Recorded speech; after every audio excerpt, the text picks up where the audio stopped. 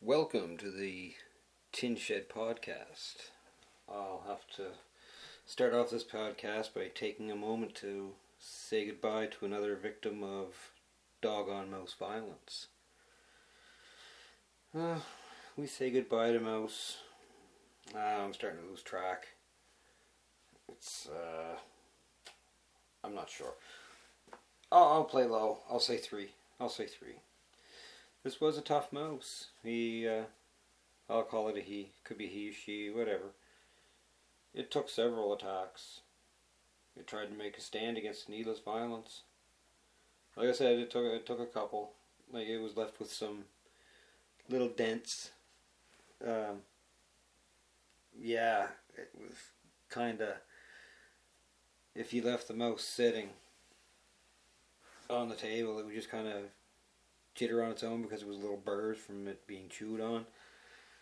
So, but it stood up to that. But after the latest attack, there was no more no more left clicks, just right clicks. Kind of reminds me of remember one of the, like, when they used to go buy fish. You don't see them anymore for sale. It's kind of weird. But there'd always be that one fucked up fish with a fin. He'd just be swimming around in circles. That's what happened. That's what I kind of figured what the mouse was like now. So it was out to get a new one. And out I went. Like, I felt kind of sad after leaving the place. A little pissed at first, but then when I started thinking about it, it was kind of sad. The poor cashier. Just no motivation at all. No energy. Just barely keep their head up. I actually felt sad. Well, I kind of felt sad after I thought about it, leaving the person behind. It was just really depressing. It was an effort for this person to say anything, to put a receipt in the bag. So, like, hey, you want the receipt in the bag? Yeah, thank you.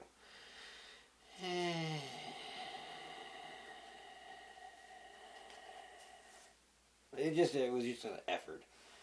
It's, have a day. No, not a nice day. I'm in a fucking Walmart. Like, it's the goddamn express line. It's just so monotonous. Imagine being an assembly line worker, but what you're doing is, it's like people. You're just waiting on people. It's just like one, It's that beeping. It's what it does. Like, you're being told when to go. You're in the line. It's beep, beep. Please proceed to the line, whatever. Or check out, whatever. Beep, beep. Please proceed to check out, whatever. And that's where I was at. The cashier, she was right by that beep, beep thing. Please proceed. Like, oh, fuck Walmart. Them cheap bastards. Well, not cheap. They're very, very cunning. They know. They have to know that if they sell high quality stuff, that they're not going to make the money that they would if they were selling cheaper disposable shit that people got to come back and buy more of. Like, think about it. Like, if you're selling something that's really good, you're only going to get so much business. And they come in and they sell stuff cheap, and it destroys competition. And, like, when I say that, if it wasn't Walmart, it would be somebody else doing it. It's just pieces of shit that you buy that just end up in a landfill after a short period of time. And now, mind you, like, they have to find a balance of how shitty they can actually make to get the products out cheap. Because if they go too far, people will clue in. And yeah, I thought I just heard my... Oh, yes. Here's my guest, Gracie. Listen. She's going to talk.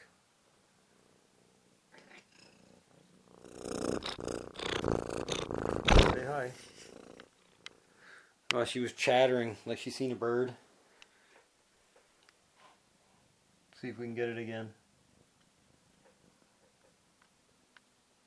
It's a nice spring day, so the window's open. Chatter, you multicolored fucker.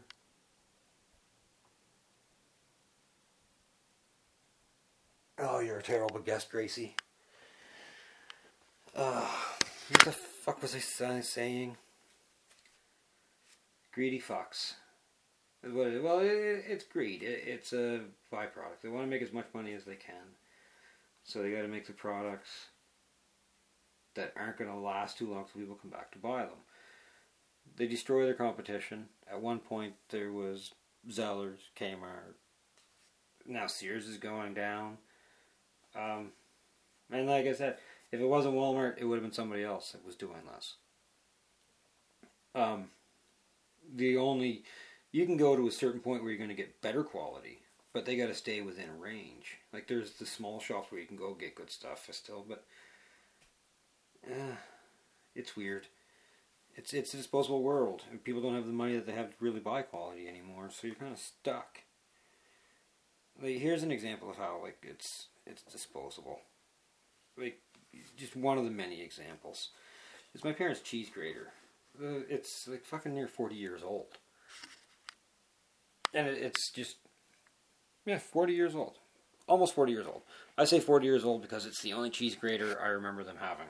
And they still have it. Ours is maybe 3 years old.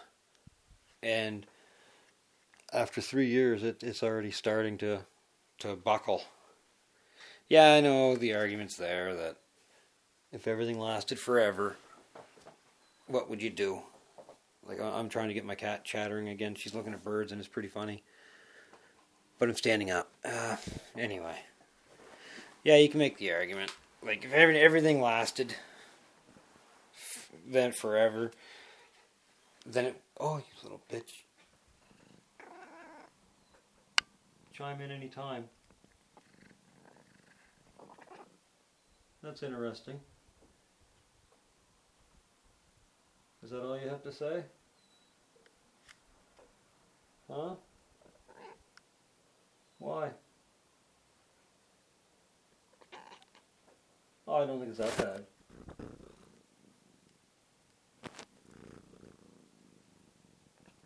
Okay. Really?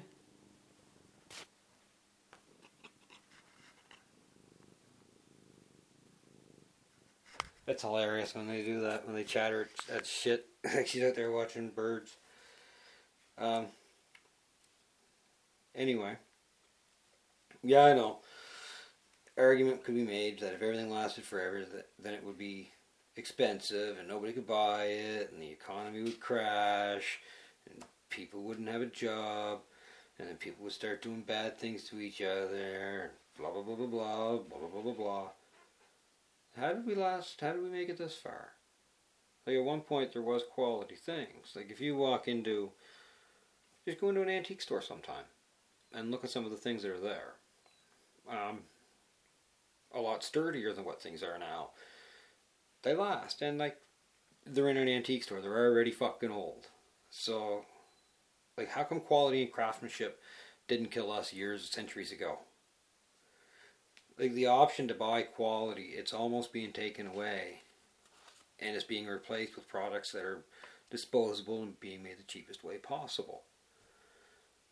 Like in a way, it's a twisted way of like serfdom type deal. Like we're at the bottom, being supplied crap to consume. The more they make with the least cost, the more we see huge profits posted. Just like serfs. Not knowing that we're the ones supplying that we're supplying the lords with the means to protect them from the boogeyman of the day. We fall in line and do the exact same thing.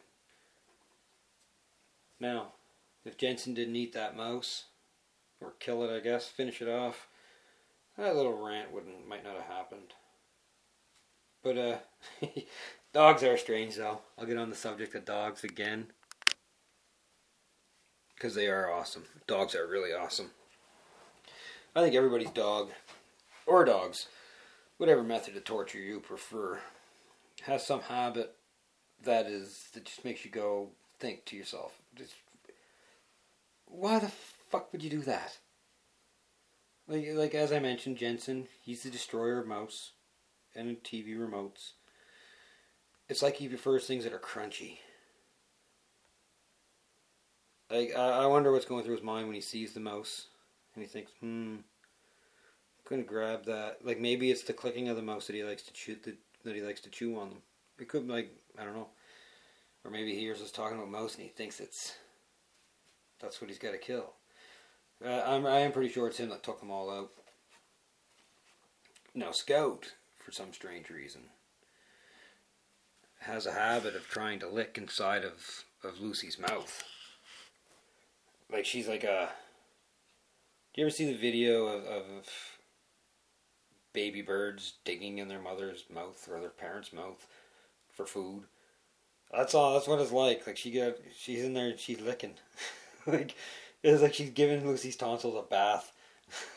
And yeah, Lucy's growling. She's like ah, and a big mouthful. And then every now and then Lucy just kind of reaches out and just grabs Scout by the neck and growls some more. And Scout sticks her nose in Lucy's mouth again and starts licking her tonsils. And it goes back and forth, back and forth, back and forth. And that isn't even Lucy's why the fuck do you do that? That's she's oof. She's got so many of them. So many of them. I think today we'll just talk about her being a little psycho sometimes. I think she sees everybody else as an obstruction of her view of me. It's kind of creepy sometimes. Like there's been actually several times standing in the kitchen and I look in the living room and she's staring at me. Just this weird glazed over eye, just looking at me like very dreamy. It's like I just got this little four-legged stalker. Yeah, no, I talk like life is hell sometimes with dogs. Yeah, and it is. It is. No matter what you tell yourself. You never get used to unexpected fur in your food. Or if you're ever walking along and you're talking, or, you know, something else like breathing, and you get a big mouthful of fur that's just kind of floating in the air. You know, like it's all that shit now I talk about. It's all worth it having dogs, though. Those little fluffy assholes. They make up for it. Really, anyone that got dogs, they'll know it when I say it. They make up for it with the smelly burnt popcorn feet. It's just smell your dog's feet sometime. I got like a burnt popcorn smell. It's pretty cool. And they're always happy no matter what. You go out the door for 5 minutes. They're always happy to see you. Well, I'm going to move on though before I start talking about dog poo. And, yeah. Oh god, I found this one on Drudge Report. Actually, the girlfriend mentioned it to me, and I think somebody at work mentioned it to me too. Oh, a few people mentioned this one to me. But, it's on Drudge. I'll post it on Facebook and Twitter when I put this up. It's, the title of it, it's official. Canadian bank depositors are now at risk of bail-ins. It was, excuse me. It was in the latest federal budget. There's one part that reads, it's called Tax Fairness and in a strong financial sector. I'll read it. I'll read the whole section here, just right from Drudge. It's to protect Canadian taxpayers in the unlikely event of a large bank failure, the government is proposing to implement a bail-in regimen that would reinforce that bank shareholders and creditors are responsible for the bank's risks, not taxpayers. This would allow authorities to convert eligible long-term debt of a failing systematically important bank into common shares to recapitalize the bank and allow it to remain open and operating.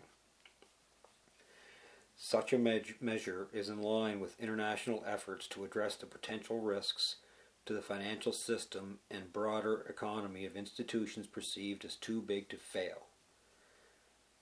The government is proposing to introduce framework legislation of the regimen along with accompanying enhancement to Canada's Bank Resolution Toolkit. regulators and guidelines setting up further, blah, blah, blah, blah, blah, bailing for banks. Anyway, I'll put it all up there. But what it doesn't really say in that, like, there's a lot of double talk in there. You'll notice that it's the shareholders and creditors are responsible for the bank's risks, not the taxpayers. Shareholders own shares. Okay, that's pretty obvious. Creditors. Well, creditors are people who have money in savings plans in the banks. That's who they are. They no effect on taxpayers. But it's the taxpayers with money in the bank that is now vulnerable for the banks to fail. If they fail, too big to fail. These guys, they've been reduced to legalized pickpocketing. Like, here's how like an example of how it happens. Cyprus is the easy one to use. The bankers in Cyprus, they made investments. They lent money to Greece, like bad investments, terrible. And then they gambled again and bought Greek bonds when it was crashing, hoping for a bailout. But it didn't happen. They ended up owing. Cyprus ended up owing more than their gross domestic product. And it wasn't people that did this, and it doesn't get talked about in media at all when it happened. It was banks making bad investments. So what they were trying to do was try to buy low and sell high with Cyprus, sell the bonds back. Cyprus asked for a bailout from the EU. They said, fuck you. We bailed out all the important bankers already. Pretty much said, you guys should have crashed when the other banks did in '08. So now, the only place that these guys could get money from was personal savings accounts. So the government decided to tax them 6 to 10% to try to help pay down this huge debt that these fucking fraudsters made. Again, I'll make a point about this later. Low risk means riskier investments. So, anyway, the government taxed them 6 to 10% on what they had in their savings. And to stop people from taking money out of the savings, because a smart person, what you would try to do is try to take all your money out before anybody could take it.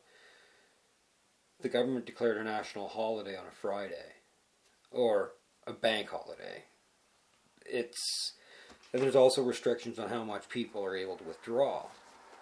So there's huge panic. People are trying to take their money out. Monday comes around, everybody's accounts are smaller. And like it said in the article on Drudge, the framework for this is set up all over the world already.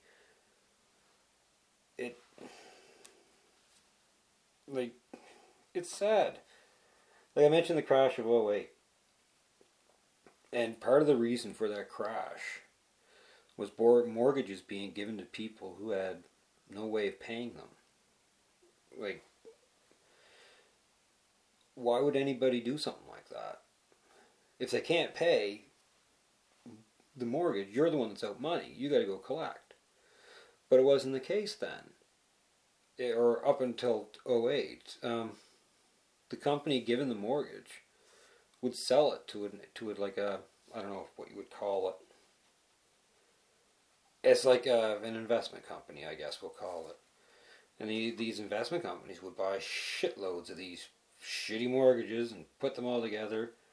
And then from there, they would package them and sell them off as good investments. So they got this there's whole rating systems for it.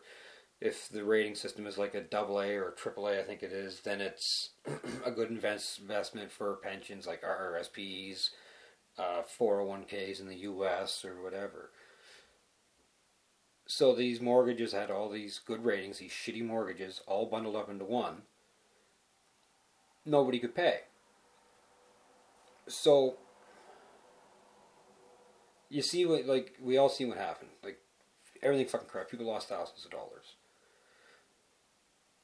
And it gets back to what I was saying. When the risks are lowered, the investments get riskier. Like, it's hot potato. Pass it on, pass it on, pass it on. Or maybe like musical chairs. Everybody's dancing around, going around these fucking bad mortgages. The music stops, everybody sits down. Somebody doesn't have a seat, they're caught with it. It's somebody loses out, but now it's bad decision. Fuck it. We'll have a holiday. You come back on Monday and everything's gonna be okay. Like, what about depositor insurance? Isn't your money supposed to be insured against shit like that? Like, yeah, that's just never even mind that, the depositor insurance. How about the government putting something like that in the budget under the impression of it being a good thing? It's just another example of government bending for too big to fail. Instead of working for the people that are propping everything up. Like, these guys fail, we foot the bill. Like, why don't you guys just give us a kiss before you fuck us at least? Oh, here's another example of just another example of the disconnect between, like, government and fucking people, regular people. It's pretty bad. This is the one. It got to do again with the Senate, Canadian Senate expenses. I'm doing this on an iPad and it's just kind of slowly scrolling. It's being a bastard. And Gracie isn't talking, but an auditor. They hired an auditor. Like, they were fine. They were told that they had bad spending. They had to pay back money. So, instead of the government saying, oh, okay, we fucked up, we have to pay back, an arbitrator comes in. And he just cuts back on the amount owing for like 10 out of 14 of these guys. And he's saying, like, that there was no ill intent, that it was we didn't know the rules. But I'm wondering, if it's that many senators, how long have these fucking guys been in the Senate? And why don't they know the rules? Because they were probably there for a long time. It's not like people get appointed to the Senate all the time. The bill for these 14 senators who challenged the findings. I guess they do have a right to challenge the findings, but still, it's fucking bullshit. They cut the total bill from 131,000. Oh, cut it to 131,000 from 276. 4 of them are still on the hook for 46,000. So it's it always seems that these guys, they just terrible habits of abusing the system. And it's always a huge shock when it happens. Like, how does it... I don't know. I don't know how it keeps happening over and over and over again, how we just let it go on and on and on. It's kind of fucking foolish. But what do you do? I guess, I don't know. They're obviously never going to abolish the Senate. I mean, Trudeau, one of the things that he went on about was Senate reform. And just recently, I think he appointed 6 or 7 new senators. Something's telling me. But he's saying that they're independents. They're not affiliated with any party. Oh yeah, he named 7 new senators. First appointments in 3 years. So, it's supposed to reduce partisanship in the Senate. But come on, let's be realistic here. If somebody gives you a job where you're going to get a huge ass fucking pension, where you don't have to worry about anything, all you have to do is show up. There's no worry about losing your job. All you got to do is just show up. Look at what happened before. People fuck up with spendings. The odd time there might be a little witch hunt. We might put one of them up to make it look like we actually care about taxpayers' money. But for the most part, you can do whatever the hell you want, and you're not going to get fired. So there's going to be a little bit of favors repaid for having that position bestowed upon you. I don't care what political party you're from. If you're an independent, you're going to remember who gave you that fucking job. Like, yeah. Is that the Senate reform? There's no political ties to who's going to help you out. It's the same thing, just you change the fucking name of it for a little bit. But, yeah. There's my little political rant. Actually, government rant. Yeah, I do that a lot. I gotta find something better to talk about. Springtime's here. It's almost grass cutting time. I hate cutting. Well, I shouldn't say I hate cutting the grass. It's a lot of it, and it's hard to keep up on. If I start stretching now, and I start cutting now when the grass is still brown, and just starting to turn green, I might be able to stay on top of it this year. But yeah, so I'm going to call it quits now.